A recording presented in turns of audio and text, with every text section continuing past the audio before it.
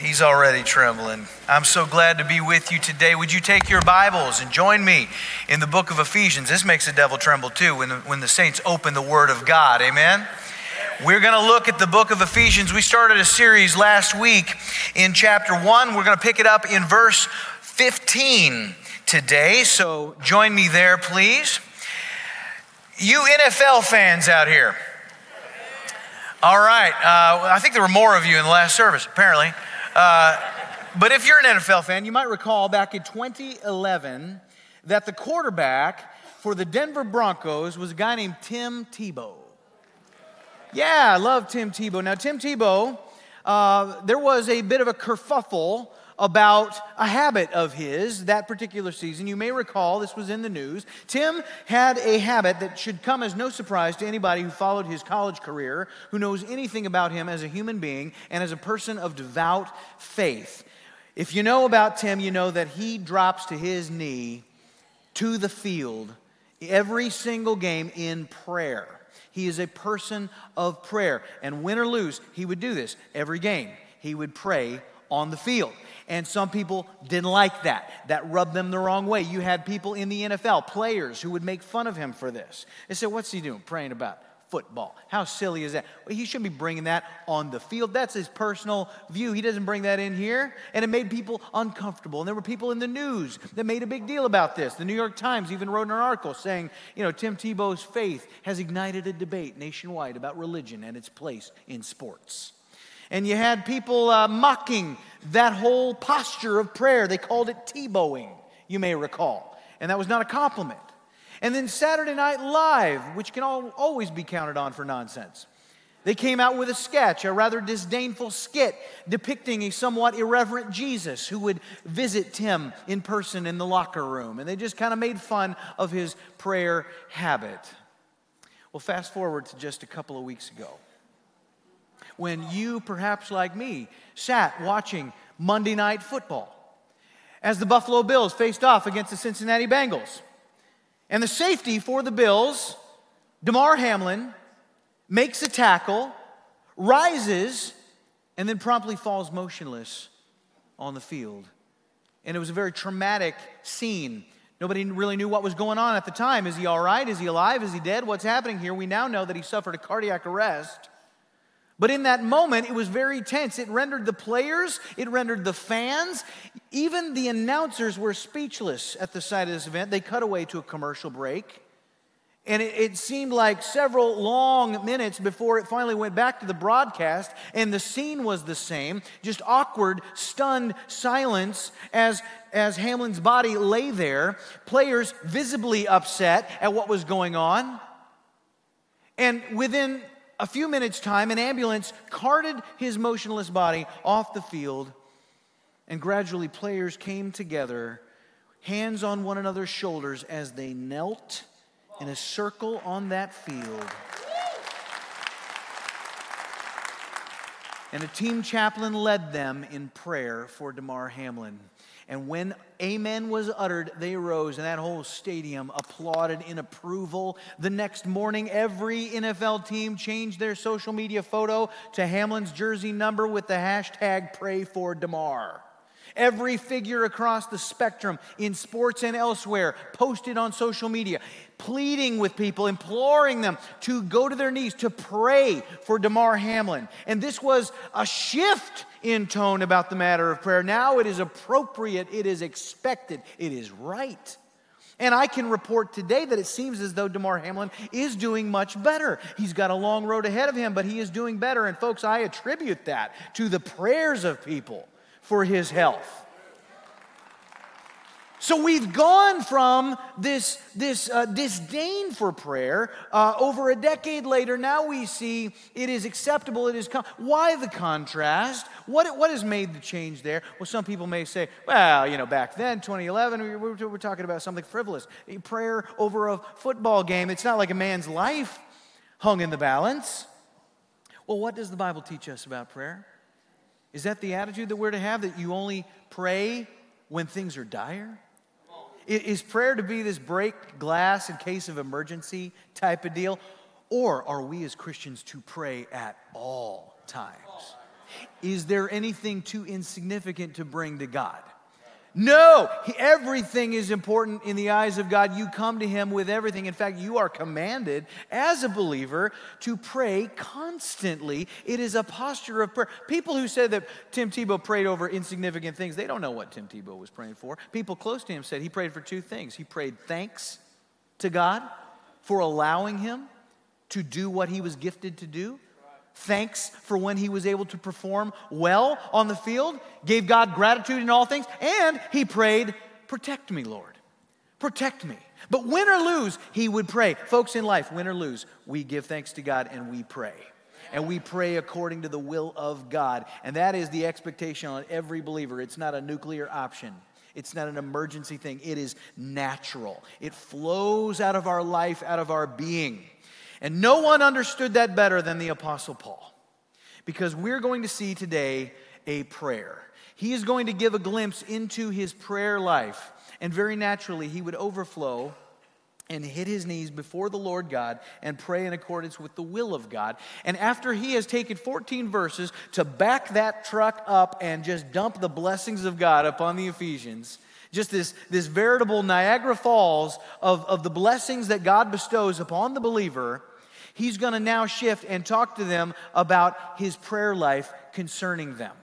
And we're going to look at this beautiful prayer in our text today, and we're going to see his motivation for that prayer, and we're also going to look at the content of that prayer. And while he was praying for the Ephesian believers, we can look at that and by implication see that it also applies to all believers, including us today.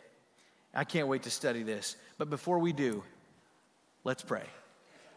Would you bow your head? Heavenly Father, I just ask your blessing upon our time and your word today. I pray that you would bless everybody here, particularly those who know you personally, God, that they would be aware of the blessings that you have bestowed upon them, and that they would walk fully in their identity, in victory, that they would understand to that which you have called them, and that they would understand who they are, who you say they are. And I pray your blessing upon our time in the word today, in Christ's name. Amen. All right, well, let us look now at this amazing little prayer here in Ephesians chapter 1. First, we're going to look at the motivation for Paul's prayer in your notes, all right? Let's look at verse 15. Paul says, for this reason, here it is, because I have heard of your faith in the Lord Jesus and your love toward all the saints, I do not cease to give thanks for you, remembering you in my prayers. He is indicating that they are the subject of his prayers, a consistent component of his time with the Lord. And he is giving thanks for these guys. Why is he giving thanks? In your notes, his motivation is a gratitude for their authentic conversion. They have been converted to Jesus Christ, and it has been done in an authentic, obvious way. He is thankful for that. He's not praying a prayer of thanks for a large congregation. He's not thanking God for a beautiful building. He's not thanking God for a big old offering last week or a record attendance or all of the different programs that are implemented in his church. Now, you can thank God for all those things. It would be right and appropriate to do so. But Paul is motivated, first and foremost, by the obvious, authentic conversion of these believers in Ephesus. And what is it about their conversion that is so obvious? How does he know that they have been transformed by faith in Jesus? Notice that he says that I have heard of your faith and your love toward all the saints. And so the proof, in your notes, the proof of their conversion is love for each other. They so clearly love one another. And this is the marker. This is what Jesus told the disciples. If you recall, he said, by this shall all men know you are my disciples, in that you have love for one another. That's how people are to know us. Now, notice the context there is love in the body. It's love for your fellow Christian. All right? Now, are we to love the lost? Yes, we are. Are we to love all people, saved or unsaved? Absolutely. Regardless of any background, creed, race, what have you, we love all people. But what he's saying is they will know that you are of me if you love each other. If you've got love and unity in the body. That's how you are to be known as my followers.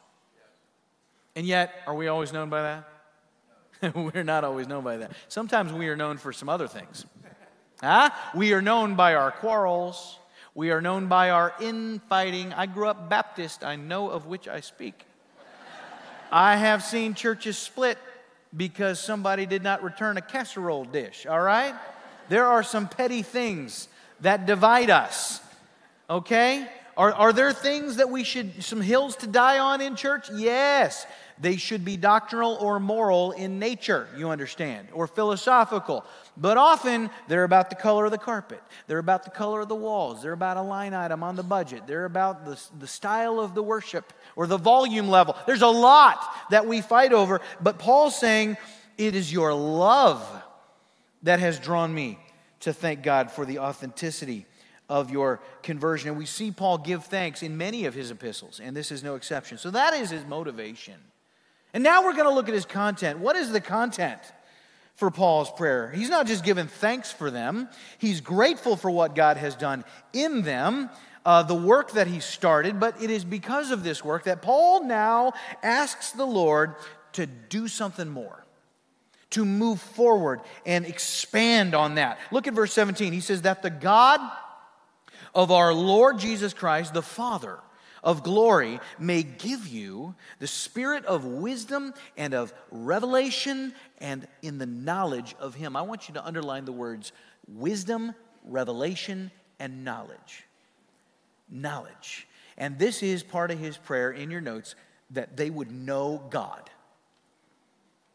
That they would know God. This is the greatest need of the Christian, that you know God. Not just that you know about God.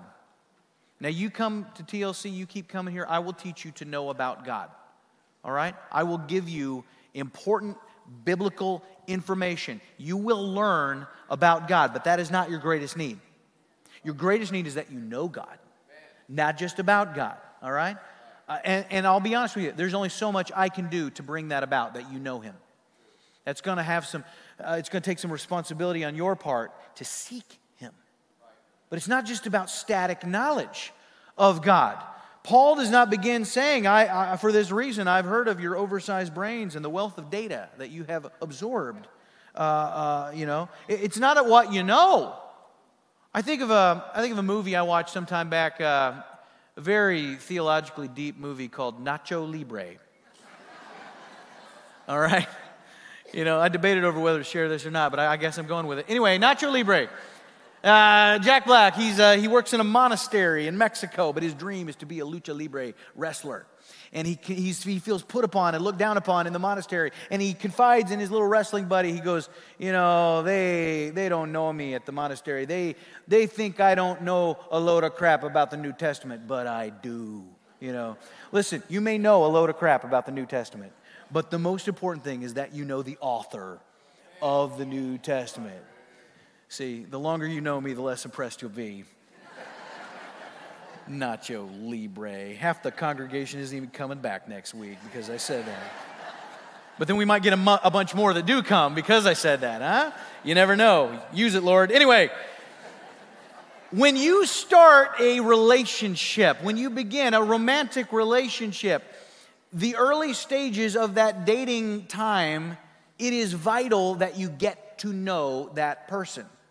Get to know them. You cannot subsist on the emotional aspects of it. Is that right? I've worked with young adults over the years, long time, and I've seen them enter into these romances. And I go to them, I go, get to know them. Don't put a ring on it before you get to know them, all right? You got to learn all about this person, because the butterflies and the flutters, that's not enough. In the long run, you got to get to know them. Suppose before I met my wife, suppose somebody wrote a book about her, and I obtained that book, and I read that book cover to cover, and the title of that book is Deanna, Portrait of an Incredible Woman. And by the way, today's her birthday. Yeah, happy birthday. No, I'm just kidding. No.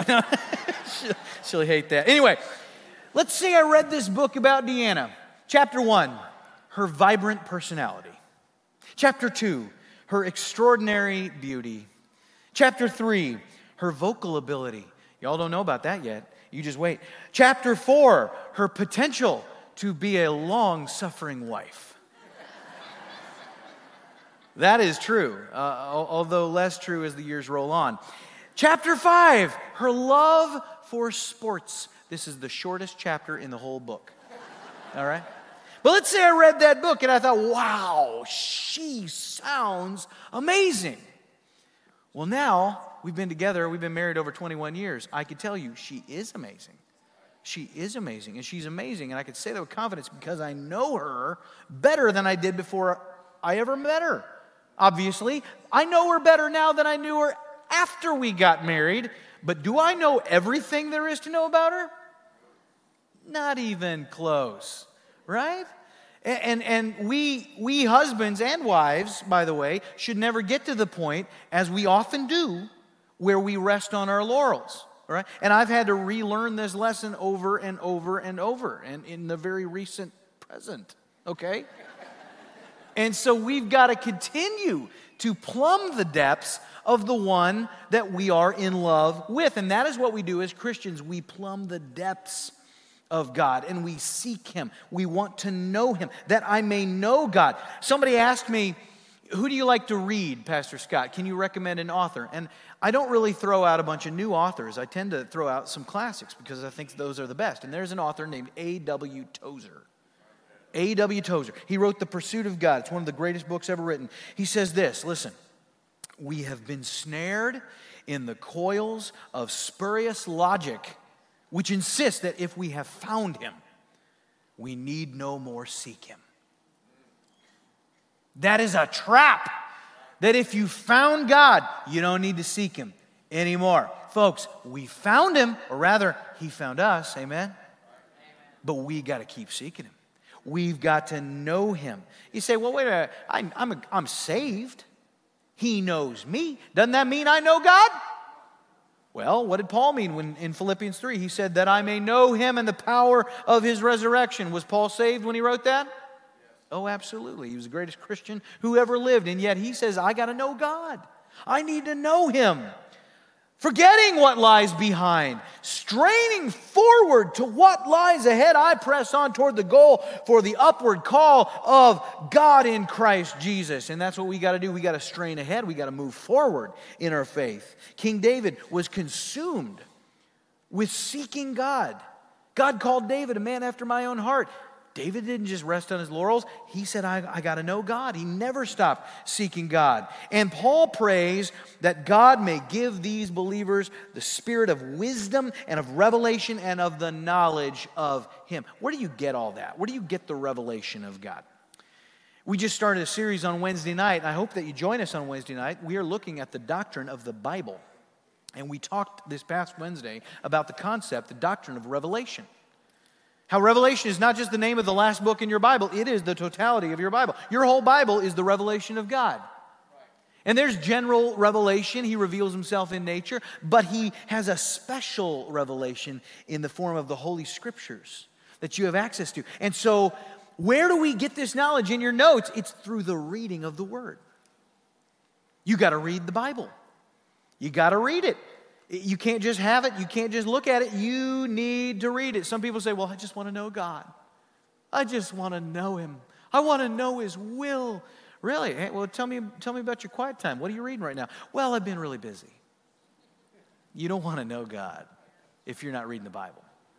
You got to be in the Bible. Read your Bible. Anybody who says, I want to know God, I want to know His will, but they're not reading the Bible, they don't really want to know God. You got to read the Word. That's where you find Him. That's where you find His will, His ways. Think of love letters when you first fell in love back in the day and you get love letters. Let me explain to the young people in the audience. We had this thing once upon a time called mail. And you used to get a letter, and it was in an envelope. That's a thing that you open. You open it, you get it out, and they would handwrite it. You know, it wasn't a text. It was like, the concept is the same. You're still getting a communique from someone that you are infatuated with. And I remember reading love letters once upon a time, and you just it would be exciting. You'd go, wow, and you'd read it, and you'd pore over the words, and you'd look at every turn of phrase, and you'd wonder, what did she mean? What is it, and you'd kind of ponder that. Why? Not because you're consumed with this physical thing called a letter. It's because you are infatuated with the one who wrote it. And you read the Bible because you love the one who gave it to you. But if you don't know him, you're just reading somebody else's mail. You need to know the one so that you can read and discern by the Spirit that is in you and grow deeper in that knowledge of him, all right? But that's not enough. It's not enough just to read the Bible. There's something else. We also gain knowledge. We also benefit, in your notes, through the application of the Word. You got to apply it. You got to put it to use, all right? You remember test taking in school? I used to hate taking tests. Anybody love taking tests? I hated taking tests.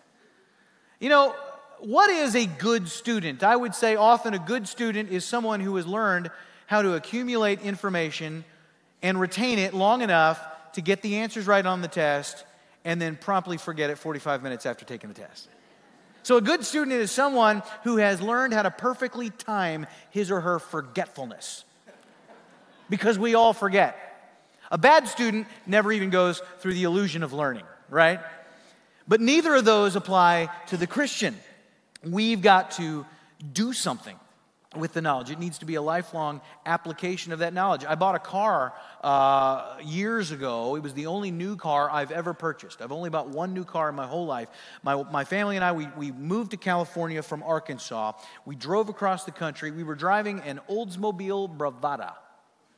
Now, they don't make those anymore. They weren't making them when I was driving them. And we drove through the Mojave Desert in the summertime.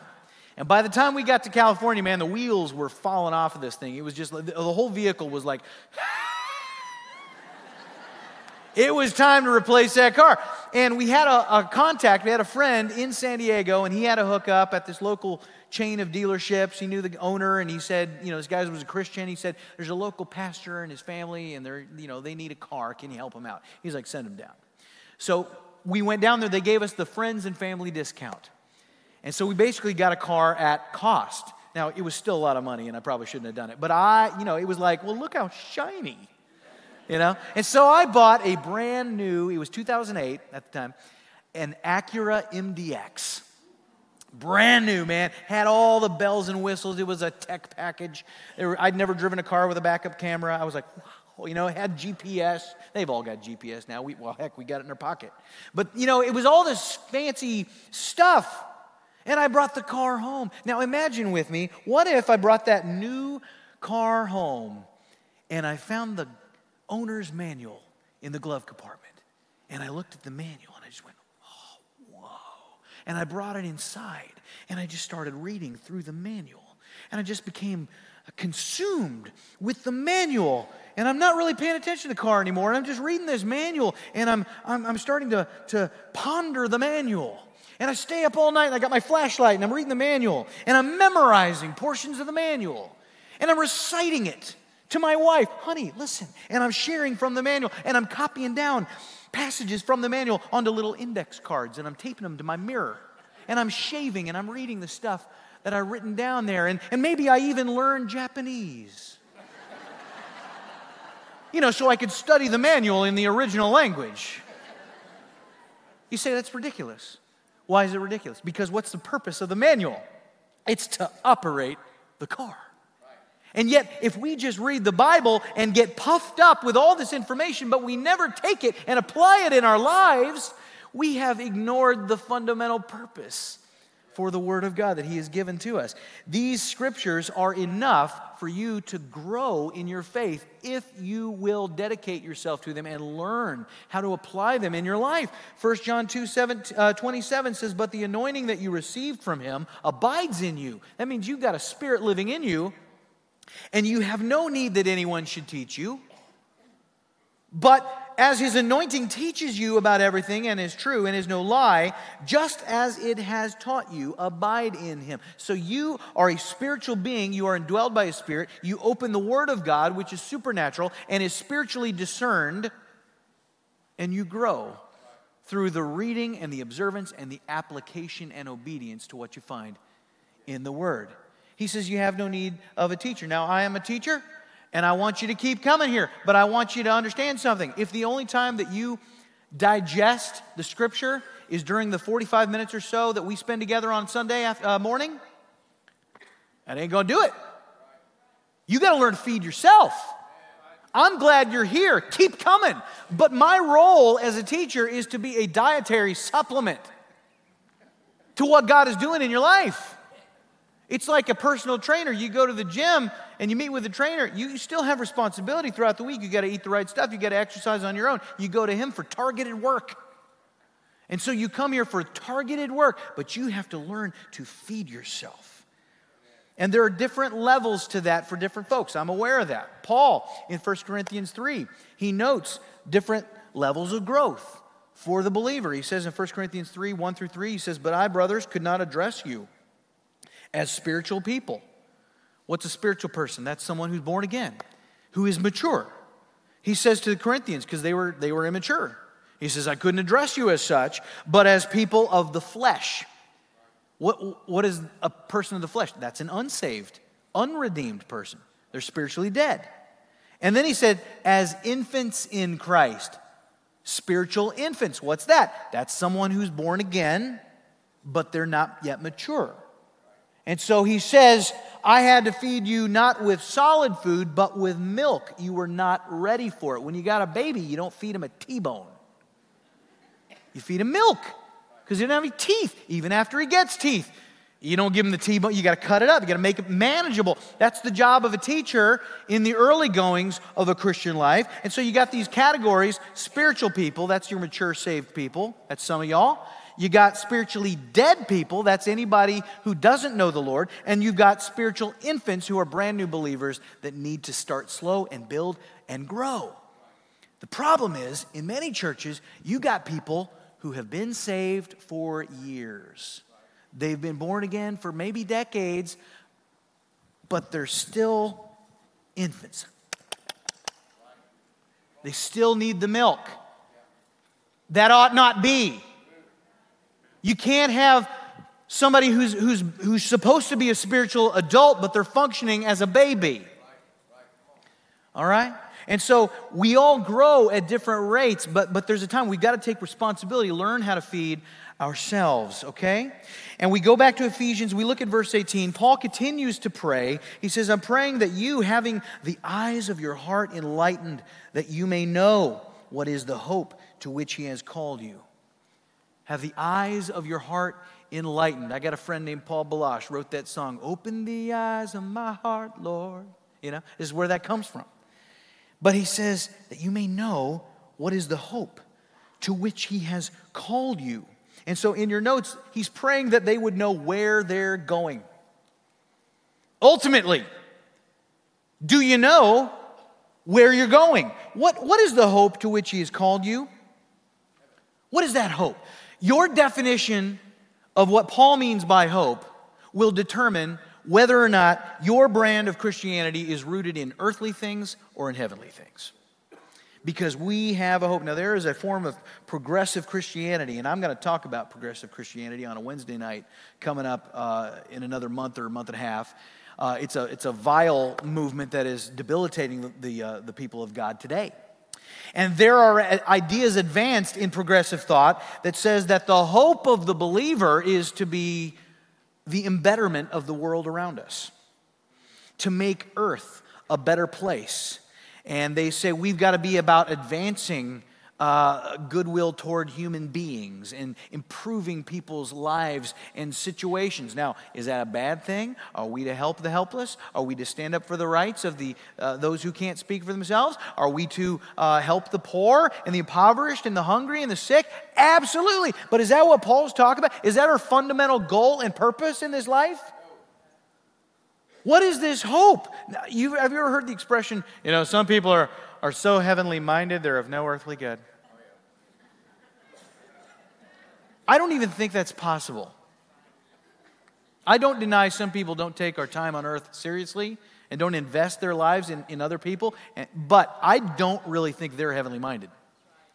I think that it's impossible to have an accurate understanding of what heaven is and to know what lies ahead in eternity and not be of the utmost earthly good.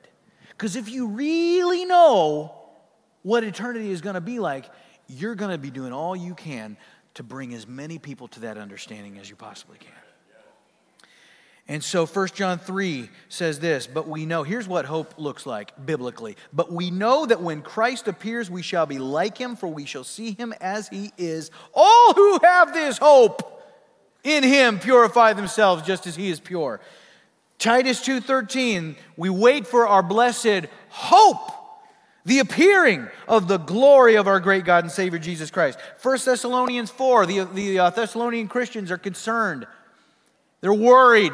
They got dear loved ones that have died, faithful believers that have passed on. They know Jesus is coming back. What about, Uncle Joe and Aunt Betsy, and they're dead now. Are they going to miss out? And Paul sets them straight. He says, I don't want you to be uninformed, brothers, about those who are asleep, that you may not grieve as others do who have no hope. No, they're not going to miss out. They're with him already. And yeah, he's coming back. And guess what? He's going to bring them with him.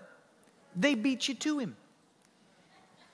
And you've got a hope that you're going to see them again. Every memorial, every funeral that I officiate at, I quote that verse. Why? Because people need to know they have hope.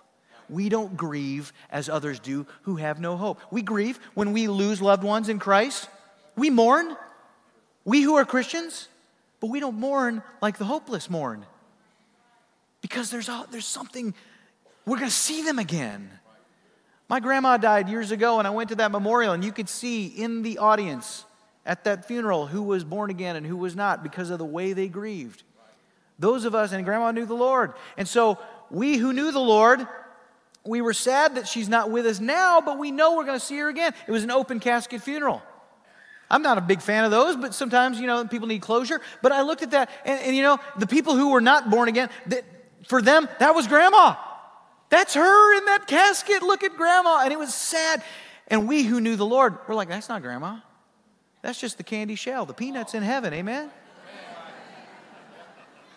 Going to see the peanut again.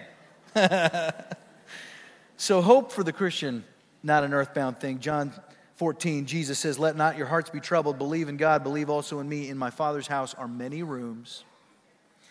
If it were not so, would I have told you that I go and prepare a place for you? And if I go and prepare a place for you, I will come again and will take you to myself, that where I am, you may be also. He wants you with him for eternity. Hope. Do you know where you're going? All right? And then he goes on, Paul says in Ephesians 1:18, that you would know what are the riches of his glorious inheritance in the saints. Not only does he want you to know where you're going, but the next thing in your notes, he's praying that they would know who they are. Do you know who you are? The word inheritance here, what does that imply? Do you earn an inheritance? No, it's yours by birthright. You just had to be born. And that inheritance is linked to your identity upon birth. When you are born again, you are his child. You become a joint heir with Jesus Christ. There is an inheritance that you don't have to do anything for, and it's linked to who you are. So there are two questions that are prompted by verse 18. First of all, the hope to which he's called you. Do you know where you're going? And then he says the riches of your inheritance. Do you know who you are? Do you know where you're going? Do you know who you are? Do Christians ever struggle with those questions?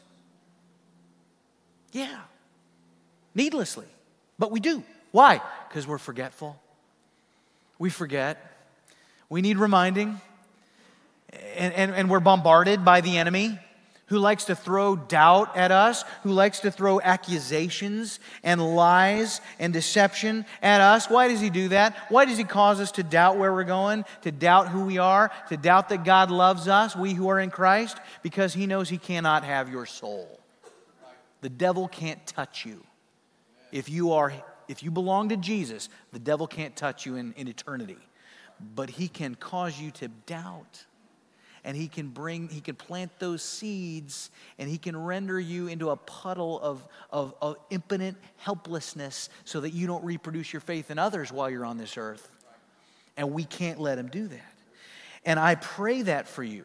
I pray the same. I have not been your pastor long, but I'm praying for you the same thing that Paul is praying for these Ephesians, that you would know where you're going, that you would know who you are, and then the next one in your notes, Paul prayed that they would know power. That they would know power. Verse 19, and what is the immeasurable greatness of his power toward us who believe? Immeasurable greatness. The original language, it can translate surpassing greatness, meaning it's better than anything. There is a greatness in you. There is a power that has a quality that surpasses whatever you are presently experiencing, good or bad. If you're going through good things, it's better. It's better than the best human relationship. It's better than the best tasting wine, food, position, acclaim, whatever. There is a power that surpasses it all. If you're going through something bad, a trial, a tribulation, you got to understand there's a power that is overwhelmingly superior to whatever evil you are presently enduring. It's better than anything. It is more powerful, and you can rest in that. And what is the nature of that power? Paul goes on, it says, according to the working of his great might that he worked in Christ. This is a power that is in your notes, demonstrated in Christ. You want to know what this power looks like that's at work in you right now that you have access to? It's the power that was at work in Jesus.